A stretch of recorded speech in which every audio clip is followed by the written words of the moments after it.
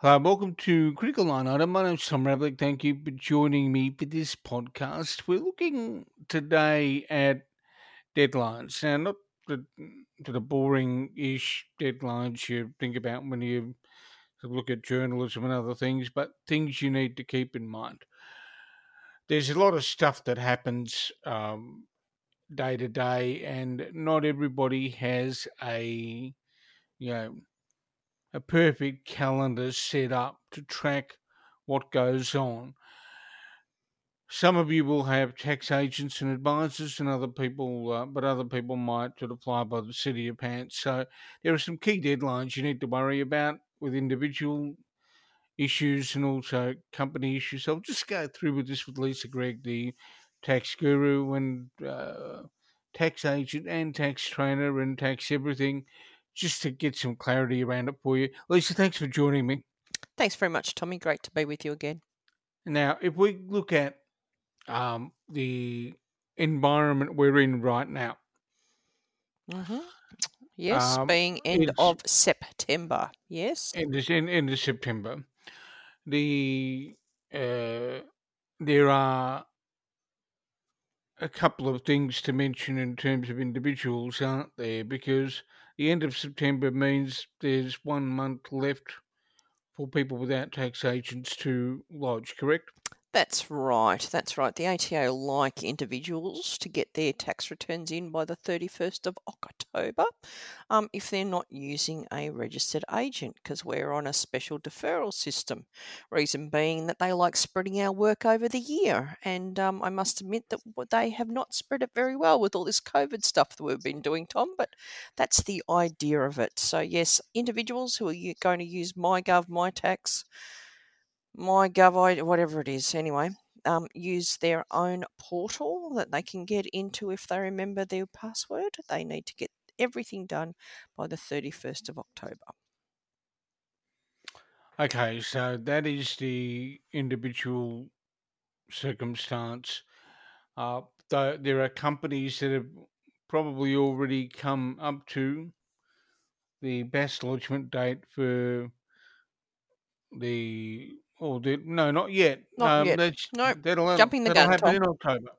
Yep, No. jumping the gun. But for individuals, the other date for individuals, which is really important as well, is that if our individual clients out there, our individual listeners who don't have enough tax taken out through the year through the withholding system. So, say they have got a side hustle where they're getting some money in that isn't taxed, or they receive, if they're very lucky, a lot of interest income, which maybe seems a bit of an oxymoron in this low interest rate environment.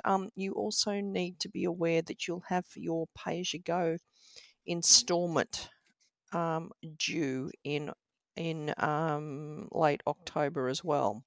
So for those of you that have just lodged a tax return and they've had to pay let's say for argument's sake, Tom, they had to pay like $4,000 tax because there wasn't enough tax taken out through the year.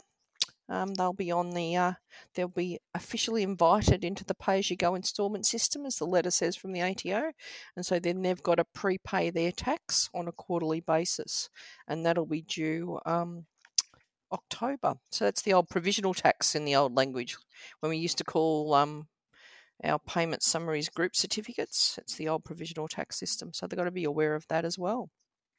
I was a bit bemused when I went up and looked um, at a sort of at an institution's employee HR system earlier on this year. I was expecting to find a payment summary to download. Payment summary didn't exist because obviously the institutions now send all that stuff to the ATO. Yeah, there's no such thing if your employer is on what we call single touch payroll, which was the big hoo-ha Yeah. about 18 months, 2 years ago. So most employers are now on that system or have to be on that system. Basically, your group certificate, payment summary, and now it's called an income statement. They love changing the words. isn't a physical document anymore. It just gets automatically loaded into your MyGov site, or if you use a tax agent, we basically pull it in from the ATO on your behalf as well. So, yes, if anyone says, "Where's my payment summary?" we go, "Nope, bad luck, they don't exist anymore." That I think is an interesting fact. That those of us who are dinosaurs like me need We need remember to the old keep an days, eye. Tom. I remember. I remember the old. Yes, I do remember the old days. I remember the old days when Max Merritt was a lot younger and he was singing. He passed away over the past 24 hours. Hmm. And we've had Dean Jones pass away as well. So That's getting a little bit too close to age for me, though. But anyway, yes, quite sad. He was the first swashbuckler of cricket. So yes, we have a lot to thank him for the entertainment value. Definitely. Now, if we go to companies and ABN holders, we've got a different issue altogether. We've come up to the end of the third quarter, the end of the first quarter of this financial year, or the end of the third quarter of the calendar year, depending on how you count your time. Well, for tax purposes, we say it's first quarter because we always take it as being from 1 July. We seem to talk in financial year years. terms. Yeah, so But in any case, Mm. this is the quarter. This is the quarter where they will need to report GST if they lodge quarterly and pay quarterly. They'll need to report it by the end of October.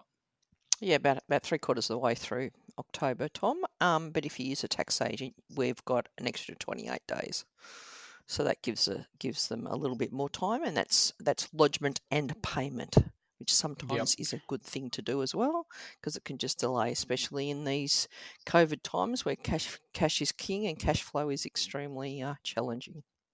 Yeah. The other thing, of course, is there are people who do their best on a monthly basis because they've got a large volume of transaction, or they just choose to do it that way in order to be able to get the GST credits, etc., back.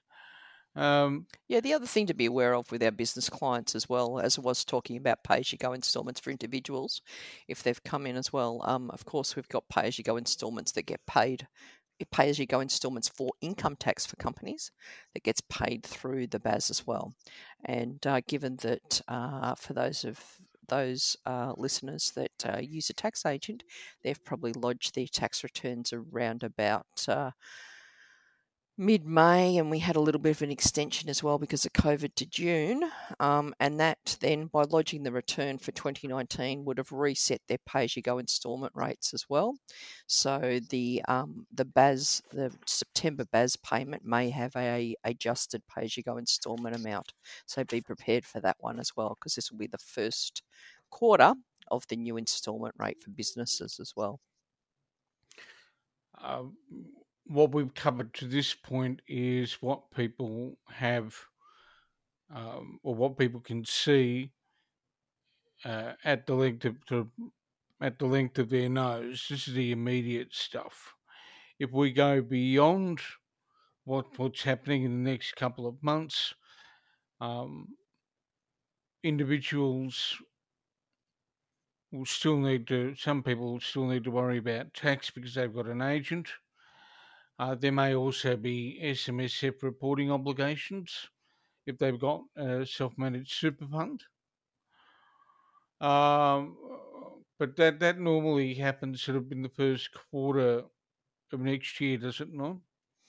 The lodgement date for self-managed super funds for income tax purposes is pretty much the same, the 15th of May. Nearly all those sort of taxing entities, Tom, that use tax agents, it's around about that sort of the deadline.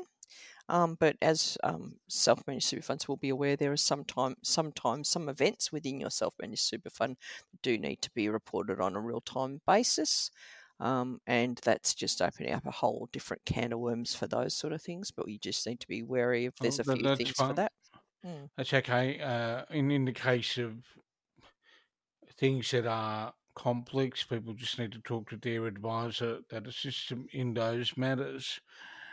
It's also a good point to not just leave it up to us advisors as well, because we are under a fair bit of pressure with JobKeeper at the moment. That it's always good to touch base with your accountant or your advisor on a regular basis, just to make sure that all those obligations are being met, because it's really the taxpayer's responsibility to make sure that all their tax obligations are up to speed. Us advisors assist, and if you've got a good advisor, we should always be proactive with our clients, but sometimes there might be a few things that slip through the cracks, Tom. So all I'll say is that as us advisors are entering into JobKeeper extension, as it's being called, effective on Monday, that we'll be very busy getting all that paperwork going for all the clients that are still eligible for the JobKeeper payments. So, as I said, it's always a good idea to touch base with your advisor on a fairly regular basis to make sure that everything's all right and everything has worked the way it's meant to. Yeah. In the case of business, there's a couple of other general points, aren't there? One of which is the FBT reporting date, isn't it? Yeah, so the fringe benefits tax runs on a different calendar year to what we used to, as we were talking about the income tax year being 1 July 30 to 30 June, and we've got the calendar year 1 January to 31st December. The fringe benefits tax year is basically 1 April to 31st of March. So that's the calendar year, or the FBT year, I should say, which runs pretty much the same as the UK tax year and the South African tax year, if any of the listeners are interested, because not all countries run the same tax years, and so that's when FBT is due. And then if you need to lodge a fringe benefits tax return, that's due around the May, or if you use an agent, the June mark. You've got pretty much June to sort that out, and that's, as I keep saying, that's lodgement and a payment is due. Now, some of the listeners out there may say to us, Tom, why do we have to lodge our tax compliance on time? Which is always quite an interesting reason. If we don't lodge on time, the taxpayer could be exposed to penalties and interest if they don't do that. So that's really what the exposure is. Yeah. And that's what we call failure to lodge penalties. Can build up. If there's a shortfall of tax paid, there's usually general interest charge paid on that as well. Now, a lot of times, if you've got a good tax agent and it's just been a little bit of a delay because of things beyond your control, we usually ring up the ATO and plead for forgiveness and ask them to waiver and remit any of those penalties. And depending on the reason and depending on the quantum, we can usually do that. However, what happens is if the taxpayer does get themselves into trouble, for want of a better term, if that taxpayer showed good compliance history, usually the ATO are a lot more lenient with them than if they've been habitually late and things like that. So that's the reason. So even though everyone says, "Oh, I've never been fined," or "I've never had a failed to lodge notice," or anything like that, so I don't really care about getting it in on time. But it's one of those things that if the circumstances fit where you do get yourself into a little bit of mess, the ATO do look at your compliance history, and they're a lot more lenient if it's just been one little aberration compared to something habitual. Okay, that is a nice little warning for people who are out there to keep their noses clean. Are there any other deadline issues? I mean, I know, but it sounds a bit dry, but it's necessary for people to sort of focus on this stuff occasionally. Um, the other deadline type issue that crops up, obviously, is when you actually strike the time to meet with your accountant, and Yeah. how soon. Because Hmm. correct me if I'm wrong, but there is an element of crazy that happens in any accounting firm or sole practitioner's office when a whole bunch of returns pile up close to deadline. Yeah, it's quite interesting. I mentioned before, Tom, that the Australian Taxation Office and the Commissioner of Tax gives us tax agents a time to spread our workload. And that's the other reason why the FBT is at a different time as well, to spread the workload.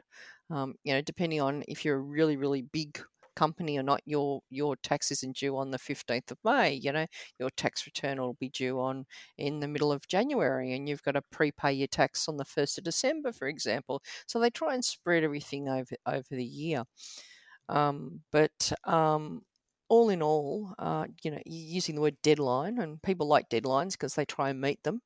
They don't try and go over them, but they try and meet them. And so it does get panicky for most of my colleagues that deal with clients at the smaller end of town, where the 15th of May is pretty much the critical deadline for everything. For 2020 tax returns, they're due the 15th of May 2021. However, that falls on a weekend this year. So the official deadline date, if people see that floating around, is actually the 17th of May 2021. And that is always a huge lodgement day.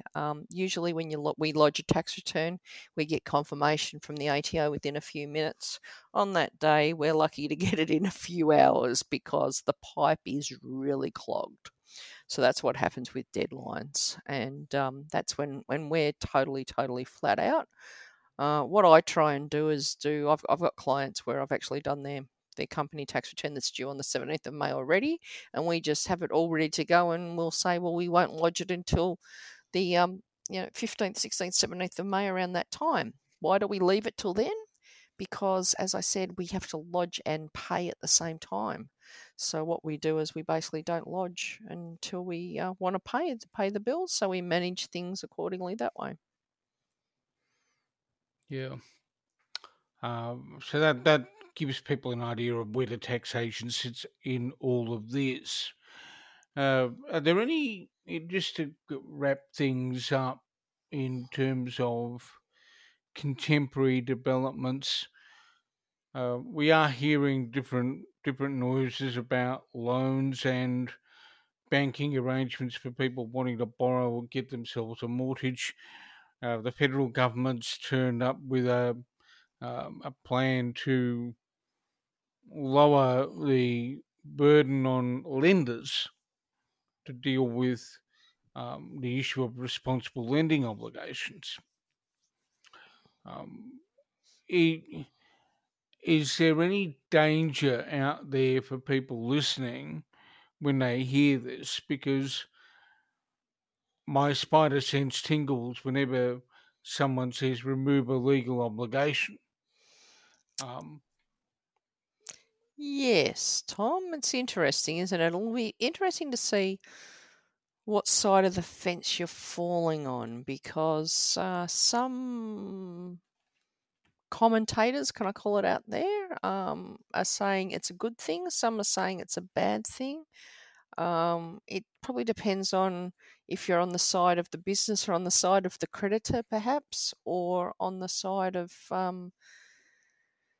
trying to get the loan. But what we have learnt from COVID is what gets pronounced out there by the various banking associations and things like that may not necessarily be what happens at the cold face within the branch. And I think that's another thing to be very wary of. Just because it sounds like it should be easy and it should be straightforward and beneficial, you're only getting the sound grab of the story or the elevator pitch of the story. You're not hearing all the T's and C's and all the background stuff that goes on behind. So we always have to tread cautiously with those sort of things. The other thing to remember is we had a little thing called the Hayne Royal Commission. It cost about 70 million odd. I wrote a book on the thing called Vulture City, how our bankers got rich on swindles. And what had happened in that circumstance is there were people who were getting credit products, increases in credit on credit cards that should never have got them. Once you remove the bank's obligation to look at responsible lending in the way that it exists today, you open up the door for desperate people, desperate borrowers to put their head on the chopping block. And there's something that deeply concerns me about the development. And borrowers need to ask more questions of the bank before they put their signature on any paper. And that's part of the deep concern I've got with this development right now, today. I mean, it's not. There is no real sense in paying 70 million odd for a Royal Commission that looks in part at issues of responsible lending, and then to have the government basically reverse some of that. Will be interesting to see what happens. So I await further developments with interest. Yes, it's interesting, isn't it, Tom? It's all the optics, isn't it, of what's going on at the moment? And I think what if we haven't learnt to question what we're hearing after going through or still going through the COVID pandemic, I think that's one thing that we've learnt from that. We do have to understand where everything's coming from and make sure that we have the right interpretation of the facts, maybe is the right way to put it. But there's also something else that we need to remember, and that is people need to have a sense of history as to where things have gone, why we've ended up where we are, where things have come to this point from, and what, if any, lessons need to be learnt by the politicians, by the bankers, and by the consumers. So that's where that all kind of sits. There's not much else, is there, Lisa, other than a switch to JobKeeper, and we're still in lockdown down here. Well, yes, Tom. We're sort of waiting to see what announcements happen on Sunday night. The Premier's Q&A, if I can call it that, this afternoon didn't really shed any more light on who's to blame for us to make us feel better that we're in lockdown. So it is what it is. So we just need to get used to it, and we will get out of it, I'm sure, very soon. As far as the profession, the accounting profession's doing, yes, we're full steam into JobKeeper extension as of Monday. Yep. The JobKeeper 1.0 finishes on Sunday. That's the final sort of payment cycle, and the 6 months has gone. I don't know, Tom. Do you reckon it's gone fast or slow? I don't know. It's been a marathon, that's for sure, and we still haven't quite got to the finish line yet. So we'll see how it happens. There's a lot of tightening of JobKeeper, not just the reduction in the headline amount from $1,500 to $1,200, and for the people that can't satisfy the 80-hour test, they'll be down at $750. But there's a lot more tightening on the eligibility of businesses, and it's been quite concerning, if I can put it that way, the stories that I've been hearing, especially if you're a Melbourne employee, because we're still in hard lockdown. So a Melbourne employee of a national employer, because there's a lot of national employers that will not be able to satisfy the 30% downturn condition. So I've been hearing stories already saying, "No, sorry, we're not getting JobKeeper any longer because the business isn't eligible." So there's those sort of things that are going to happen where that's the way the legislation's been drafted. The cookies crumbles basically. So that's the concern that we're hearing, and let's just hope that we being us Melburnians will slowly progress into the new COVID normal sooner rather than later, like our interstate counterparts that can enjoy jumping on a plane again and getting to a destination and enjoy watching live football during the final series. I knew we'd eventually get to something people might regard as being important. Yeah. Well, I was thinking if we did deadlines to death, we might as well talk a little bit about music or sporting activities or a little bit of sports infotainment, because we can't even still go to the cinemas yet, let alone go to the theatre. There goes my MTC membership for the whole year. Won't be seeing any plays, I don't think, this year, unfortunately. Well, look, at the end of the day, that's just the situation. I mean, I've sort of wondered when I'll be going out to see something. I haven't gone out to see anything, probably not even a supermarket for several months. So the next big outing for me will probably be a wander through Woolies for a bit of entertainment. Well, I think that's what it is. I mean, I saw a meme on Insta or something like that with I can't remember what local government area it was, but it basically said 2020. The year my wheelie bin went out more than what I did. And it was actually, I think it was City of Burundara, I think it was, or I think so. I don't know if it was something that LGA had done, but I sort of still had a little bit of a wry smile on it. But I don't know about you, Tom, but you sort of we both follow social media, but when you start seeing our comrades in other states talking about going away for holidays and things like that, and thinking, geez, we still can't go any further than 5K, it makes you feel a little bit depressed. Well, it really there's does. there's that, but there's also the fact that you need to have cash beside you to be able to do that, which is the other issue. Oh, exactly. And that's where that sits. All right, Lisa. Well, we've covered a lot in the past 28 minutes almost, so that'll give people enough to play with for the next little while. So thanks for joining me again. Always a pleasure, Tom. Okay, and then we'll catch up in a little while for another scintillating look at tax matters. Thanks, Tom.